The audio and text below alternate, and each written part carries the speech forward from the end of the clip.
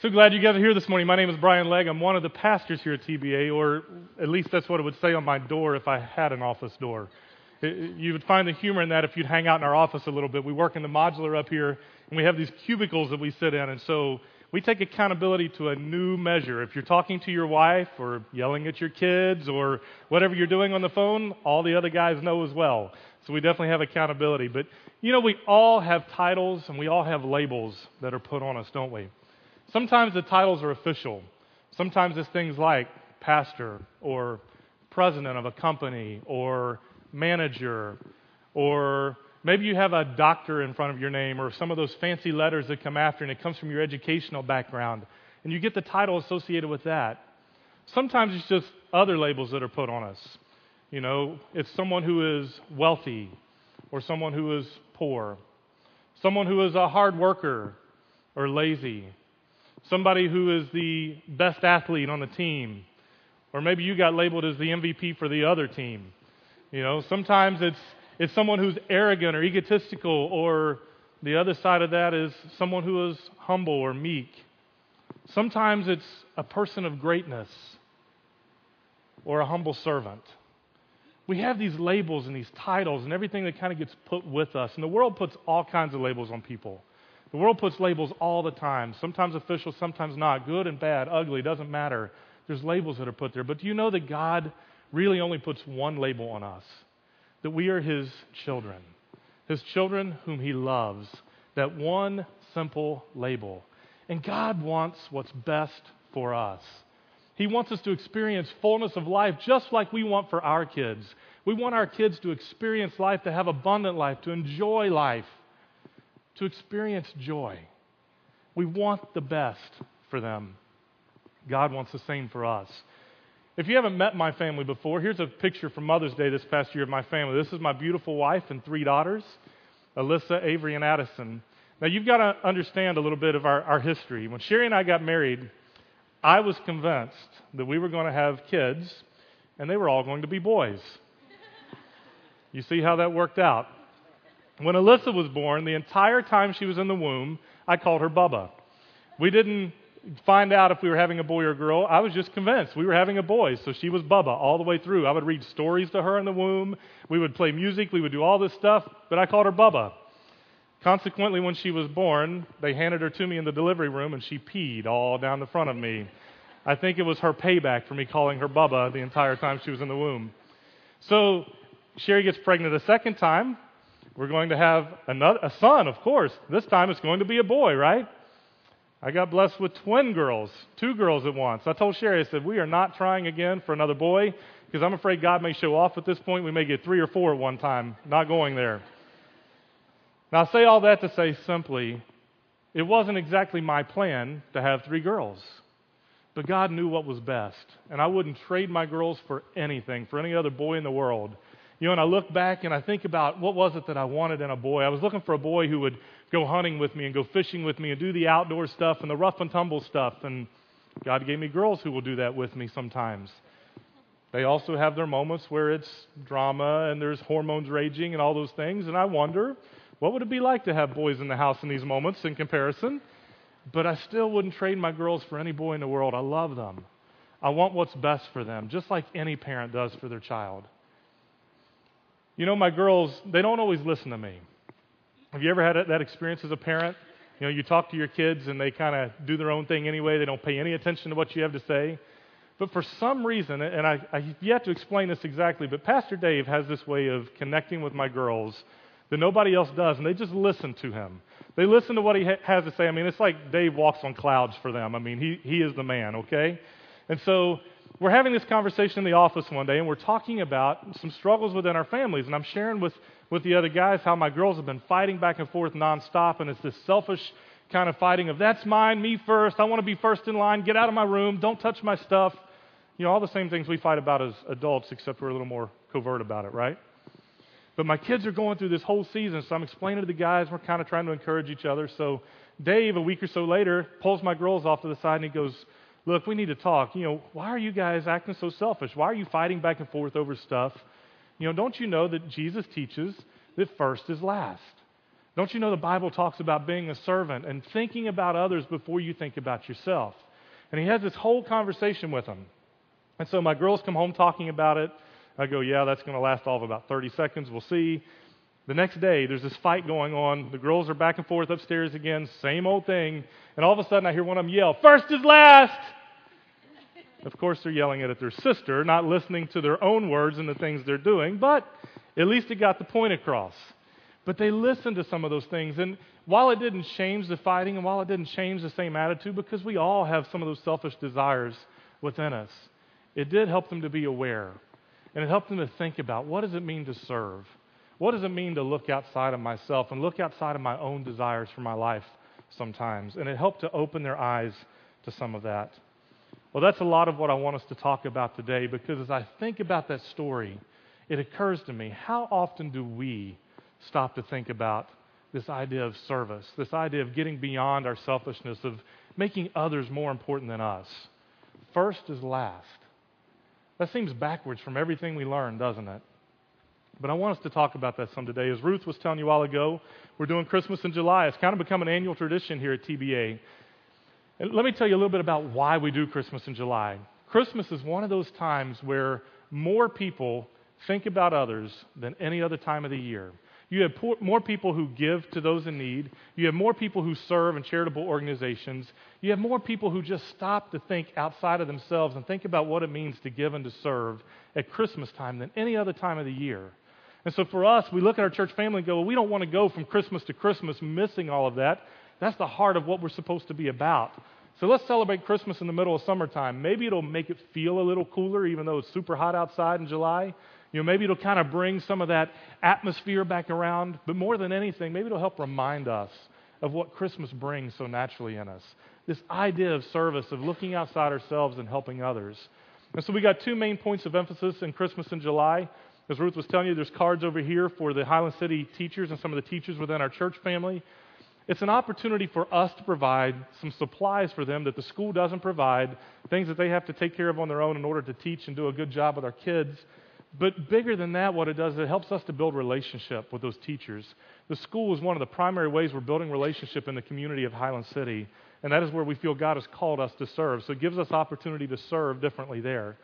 Over on this tree, we've talked about food pantry before, but we're really launching brand new, a large food pantry. This is targeted specifically in the Highland City area, ways we can reach out there, but even greater South Lakeland, ways that we can serve our community, those in need who do not have enough food.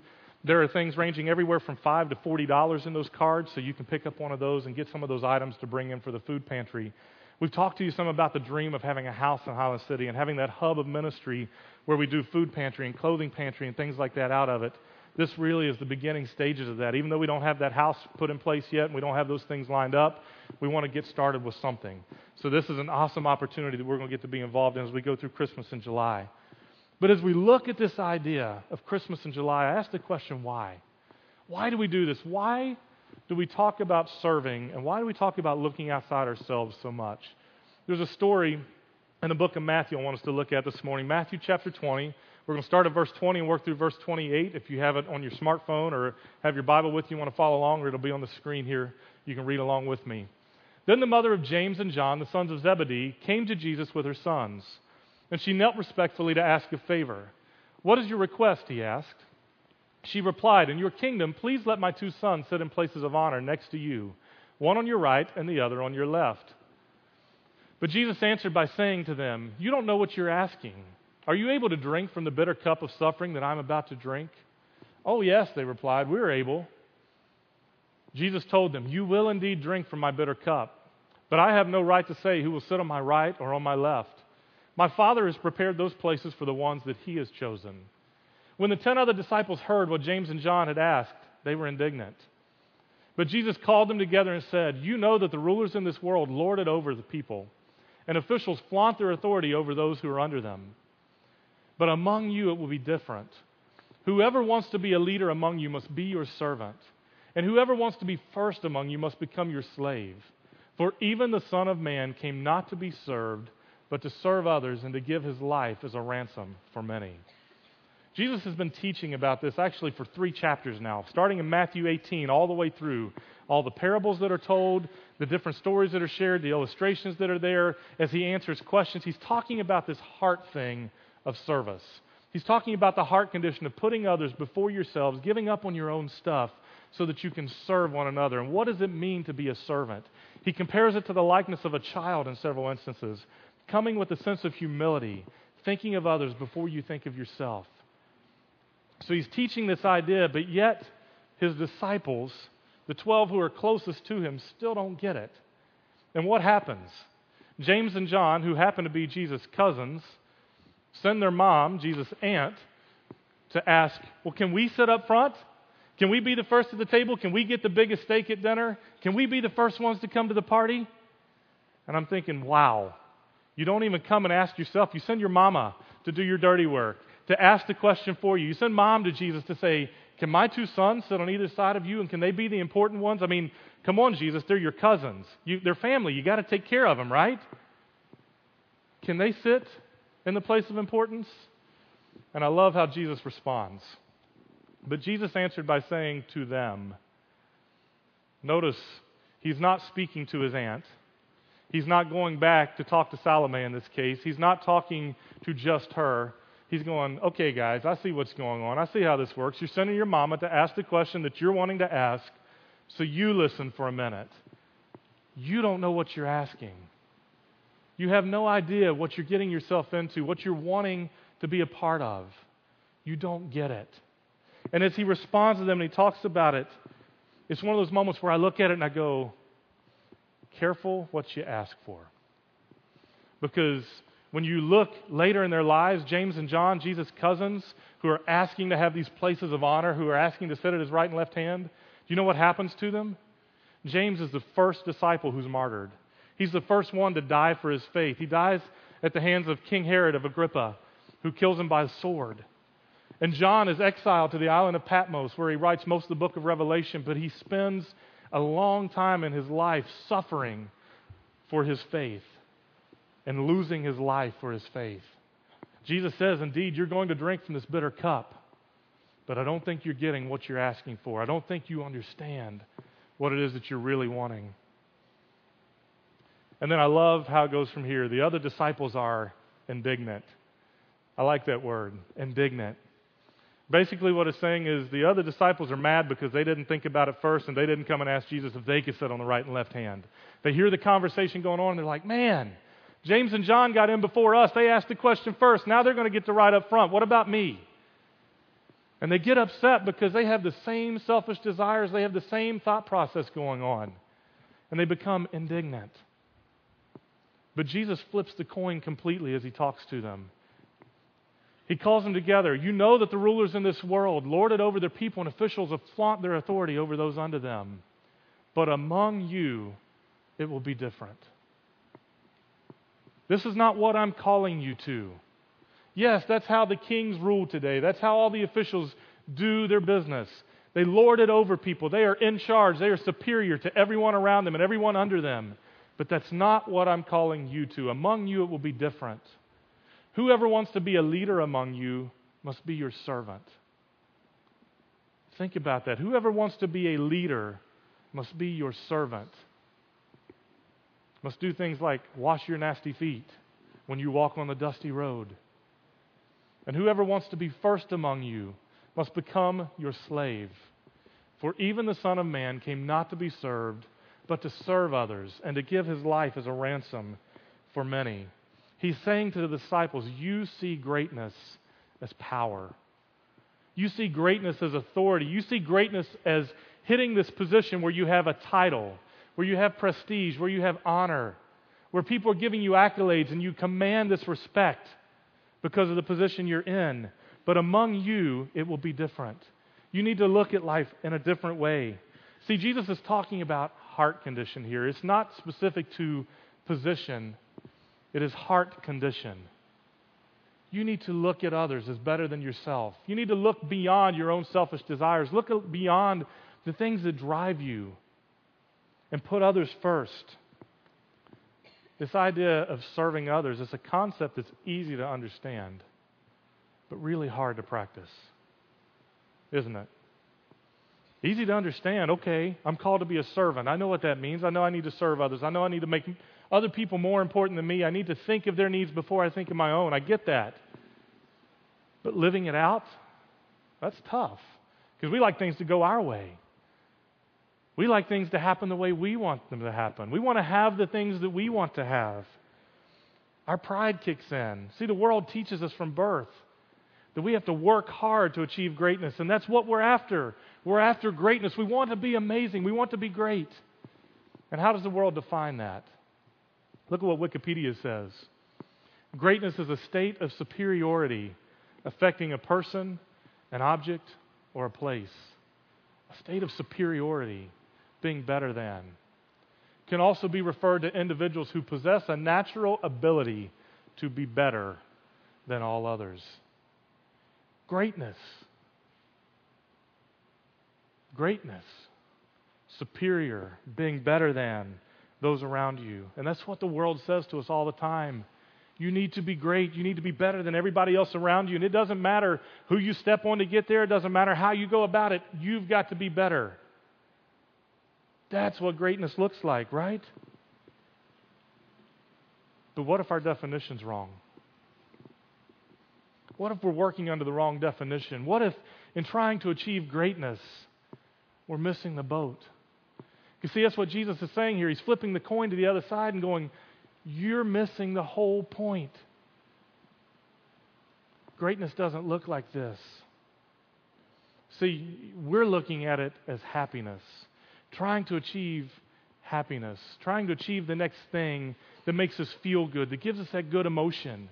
Get the next thing that makes you feel good. Accomplish the next thing that makes you feel good. But happiness is just an emotion, and it's fleeting. What Jesus is saying is, I'm offering you joy. Joy is one of those internal conditions that is not affected by external circumstances. It doesn't matter what's going on around you. It doesn't matter what you have. It doesn't matter all the other things. Joy is something you carry with you. But yet we're constantly trying to achieve this happiness. The world says you need to be king of the mountain, basically. I mean, think about a lion pride. The king of the jungle, the king, the head lion, the dominant male in the pride. Think about his position. He's in charge of everything. He oversees all the other animals. He's in control. He's the man. And he's constantly being challenged. And he's constantly got other male lions coming and fighting and beating on him. And he's bruised and he's broken and he's bloody. And he's constantly having to defend his position and fight to stay in that position.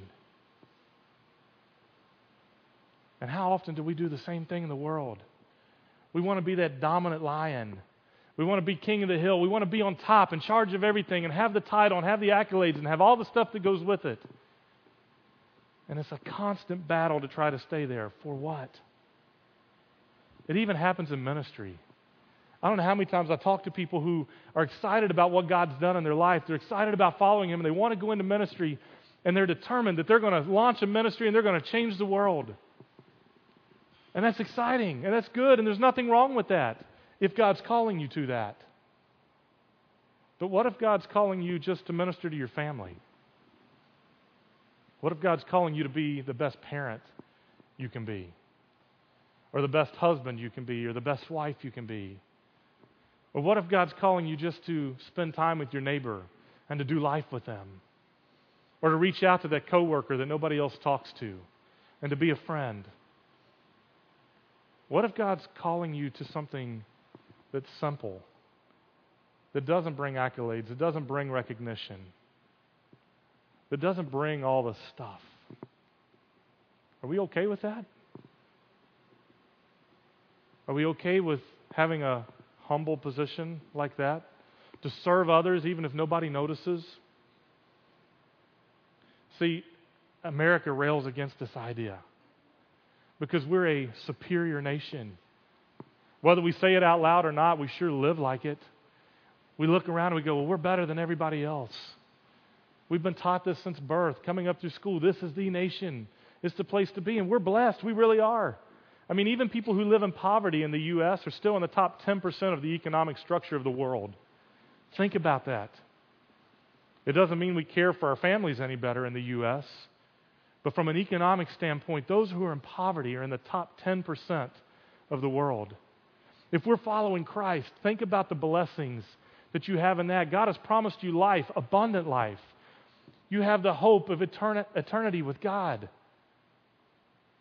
Think of all the blessings that we have. But yet we struggle with this heart condition. We struggle with motivation of why we do the things we do. We struggle trying to gain recognition and accolades and be the best and be on top.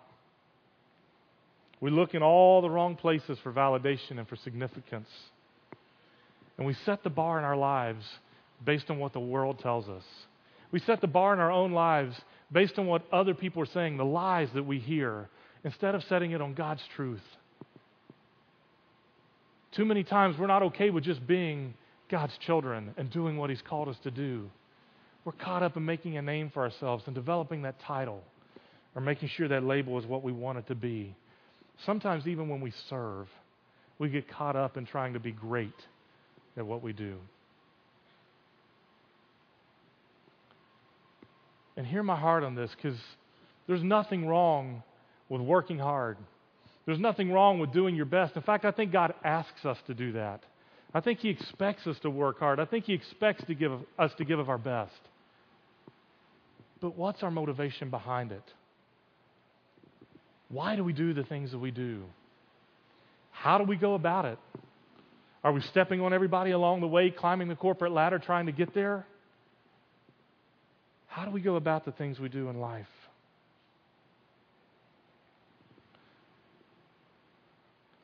See, I think sometimes God is saying, in fact, I think all the time, God is saying that the way to greatness is a journey down, not up. It's not climbing the corporate ladder. It's not achieving success. It's not doing all these things so that you gain title or recognition. It's a journey down to serving, to putting others first. Greatness is a condition of character. It's a heart that is seeking God's heart. Doing the right things for the right reason, with the right motivation, with the right heart behind it.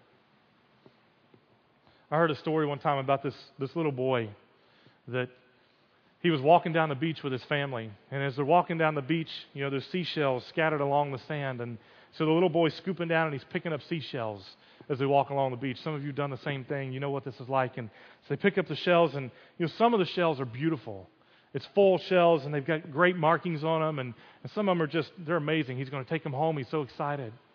Some of the shells he picks up aren't so nice, but they're still pretty. There's pieces of shells or fragments, but they've still got cool little markings in them and things that are there, and he's excited about it. And so he's picking up these shells, and before long he's got both hands full of seashells, and he's walking down the beach with his family with these two hands full of shells. And these are his shells. They're going home with him. He's excited about it. Nobody's taking his shells. And as they're walking along, his dad looks out in the water. And you know how you go to the beach and it's like there's a little area where there's water that you can kind of wade through, and then there's a sandbar, and then the rest of the ocean on out. He looks out onto the sandbar that's there, and there's a starfish laying on the sandbar. And his dad goes, "Look, buddy, there's a starfish. You can go get the starfish. It's all yours. We won't mess with it. It's yours. Go get it." And so the little boy runs out into the water, and he runs about halfway there, and he stops. And he kind of looks around, and he gets this look of frustration on his face. And he turns, and he runs back to his family, and his dad's like, "What's wrong? The starfish is right there. You can see it. Go get the starfish. It's all yours." And the little boy turns, and he runs again, and he runs out to the starfish, and he gets right up to the starfish.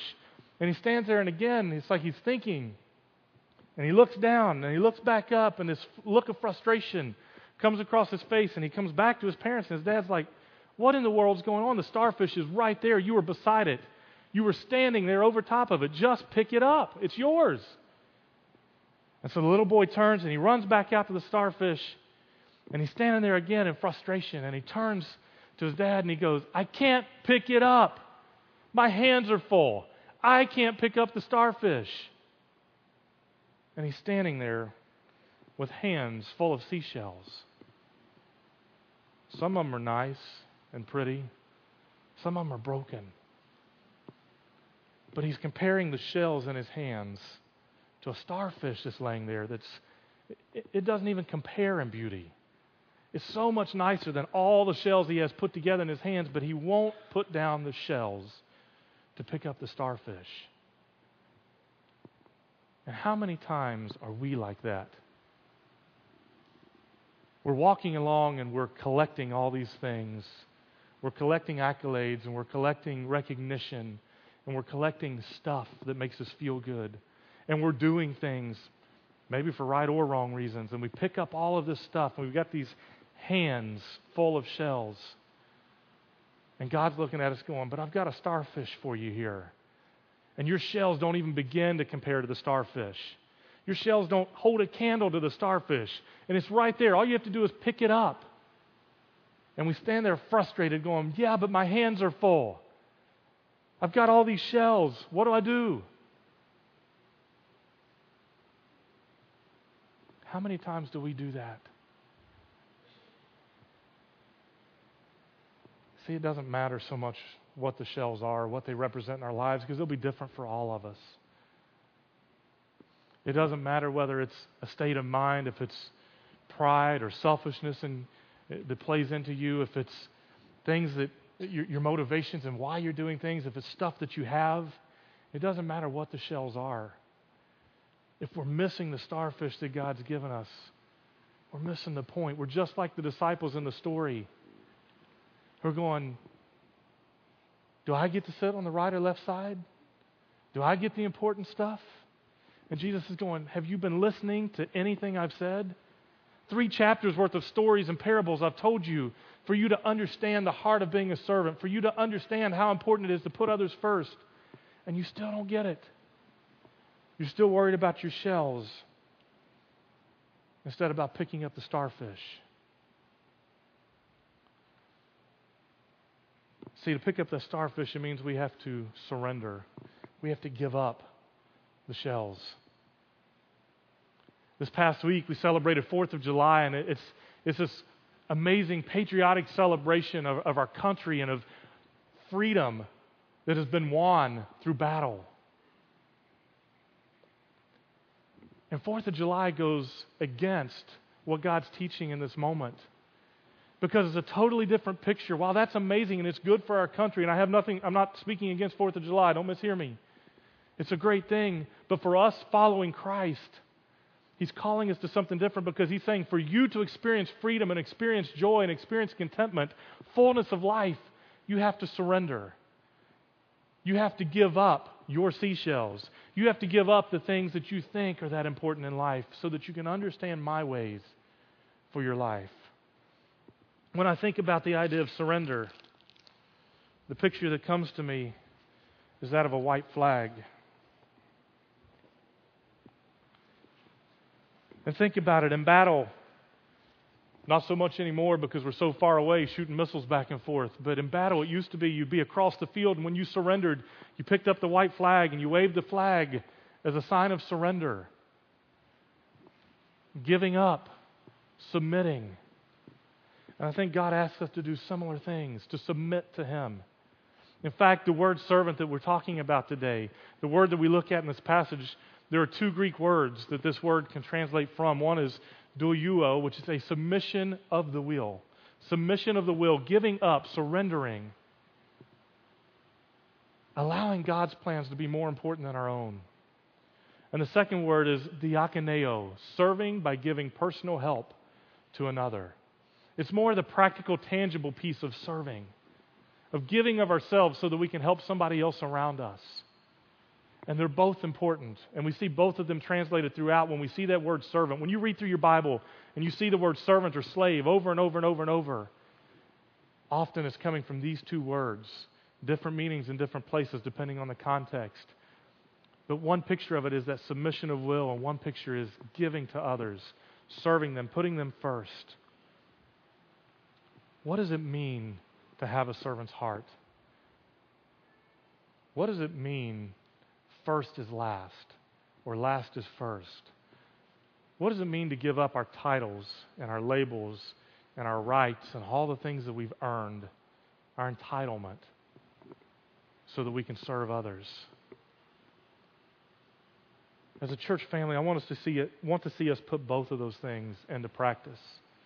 And so I'm going to encourage you to do a couple things this morning. First, I'm going to encourage you as we close that I want you to come and take some time to think about what the shells are in your life. What are the things that you're holding in your hand that may be keeping you from what God is wanting you to experience, from that abundant life, from the idea of serving, whether it's pride or ego, whether it's a sense of accomplishments in your life, whether it's labels that other people have put on you, whatever it may be. Take a moment to surrender those things to God by just taking one of these Sharpies and writing on this white flag as a sign of surrender. God, I'm giving this to you. See, too many times we think of something like this and we go, well, that's weak.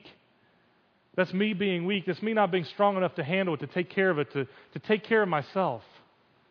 But see, there's that upside down way of God again, because He says we are strongest when we are weak, because it is His strength that works through us in our weakest points.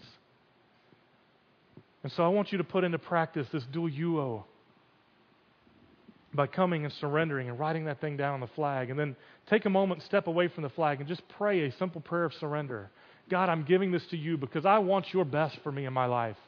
I want to experience that fullness of life that you talk about. I want the starfish, not just the broken seashells. And help me to surrender all these shells and all these things that I hold on to so tight, so that I can experience life like you intended it. And then I would encourage you to go to one or both of these Christmas trees and pick up one of the cards. And there's instructions on it. It'll walk you through all the details of what you need to do. But over here is the angel tree for the teachers, and you can pick up one of those cards and bring some supplies for teachers. On this side is the food pantry. I mean, think about it. How cool would it be over the next 2 or 3 weeks as the floor fills up on both sides around the trees as we bring in teacher supplies and set those out to support our community and to be able to reach out to those teachers who are ministering to many of the students that we're trying to reach. And how cool it would be as you come in and you see Publix bags and Walmart bags and whatever, the groceries all over the stage for the food pantry to go to those who are hungry and in need.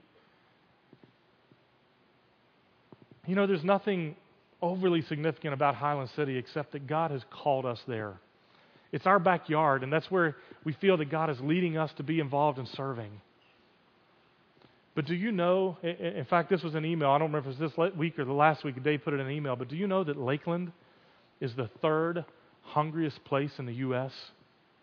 We have more people going hungry in Lakeland than almost any other place in the U.S. Highland City especially. Do you have any idea how many students from Highland City Elementary are given those kid packs on the weekend to take food home because they don't have food at home? Here's a simple way that we can serve. Not because we're superior. Not because we're better than anybody else around us. But because we have been so blessed and God has called us to have that servant's heart.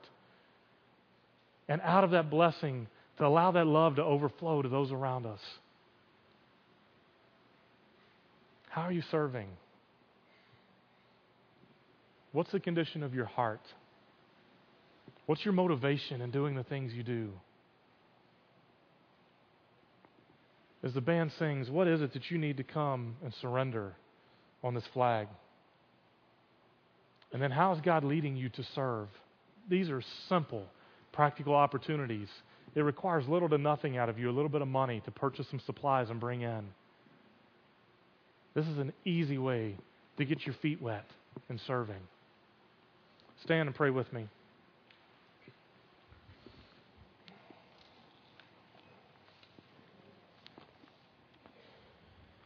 God, we just thank you that you love us so much, that we are your children, and you care about us, and you want what's best for us, and you want us to experience fullness of life. You want us to experience that abundant life that you talk about. And God, just like when I first got married, I kept thinking I was going to have boys, and I just knew that that was my family dream and what was going to happen. Sometimes you have a different plan for our lives than what we think. But your plan is always better than our plan. And so help us to trust that. Help us to depend upon you and to be willing to lay down our seashells so that we can experience that starfish you offer us. Help us to get beyond needing the title or the recognition or the accolades or all the stuff to make us feel happy. And help us to experience that true joy that you offer us. God, I pray that you would give us courage this morning. Help us to look deep within our heart and assess our own motivations and our own actions and the things that we do. And help us to have open hearts and open minds to what you may want to speak to us today. That we would be willing to submit, to surrender to you, to wave that white flag, and to give those things to you and to trust you as you lead us into the next steps of our life. We commit this time to you. Speak boldly to our hearts, God. In your name we pray. Amen.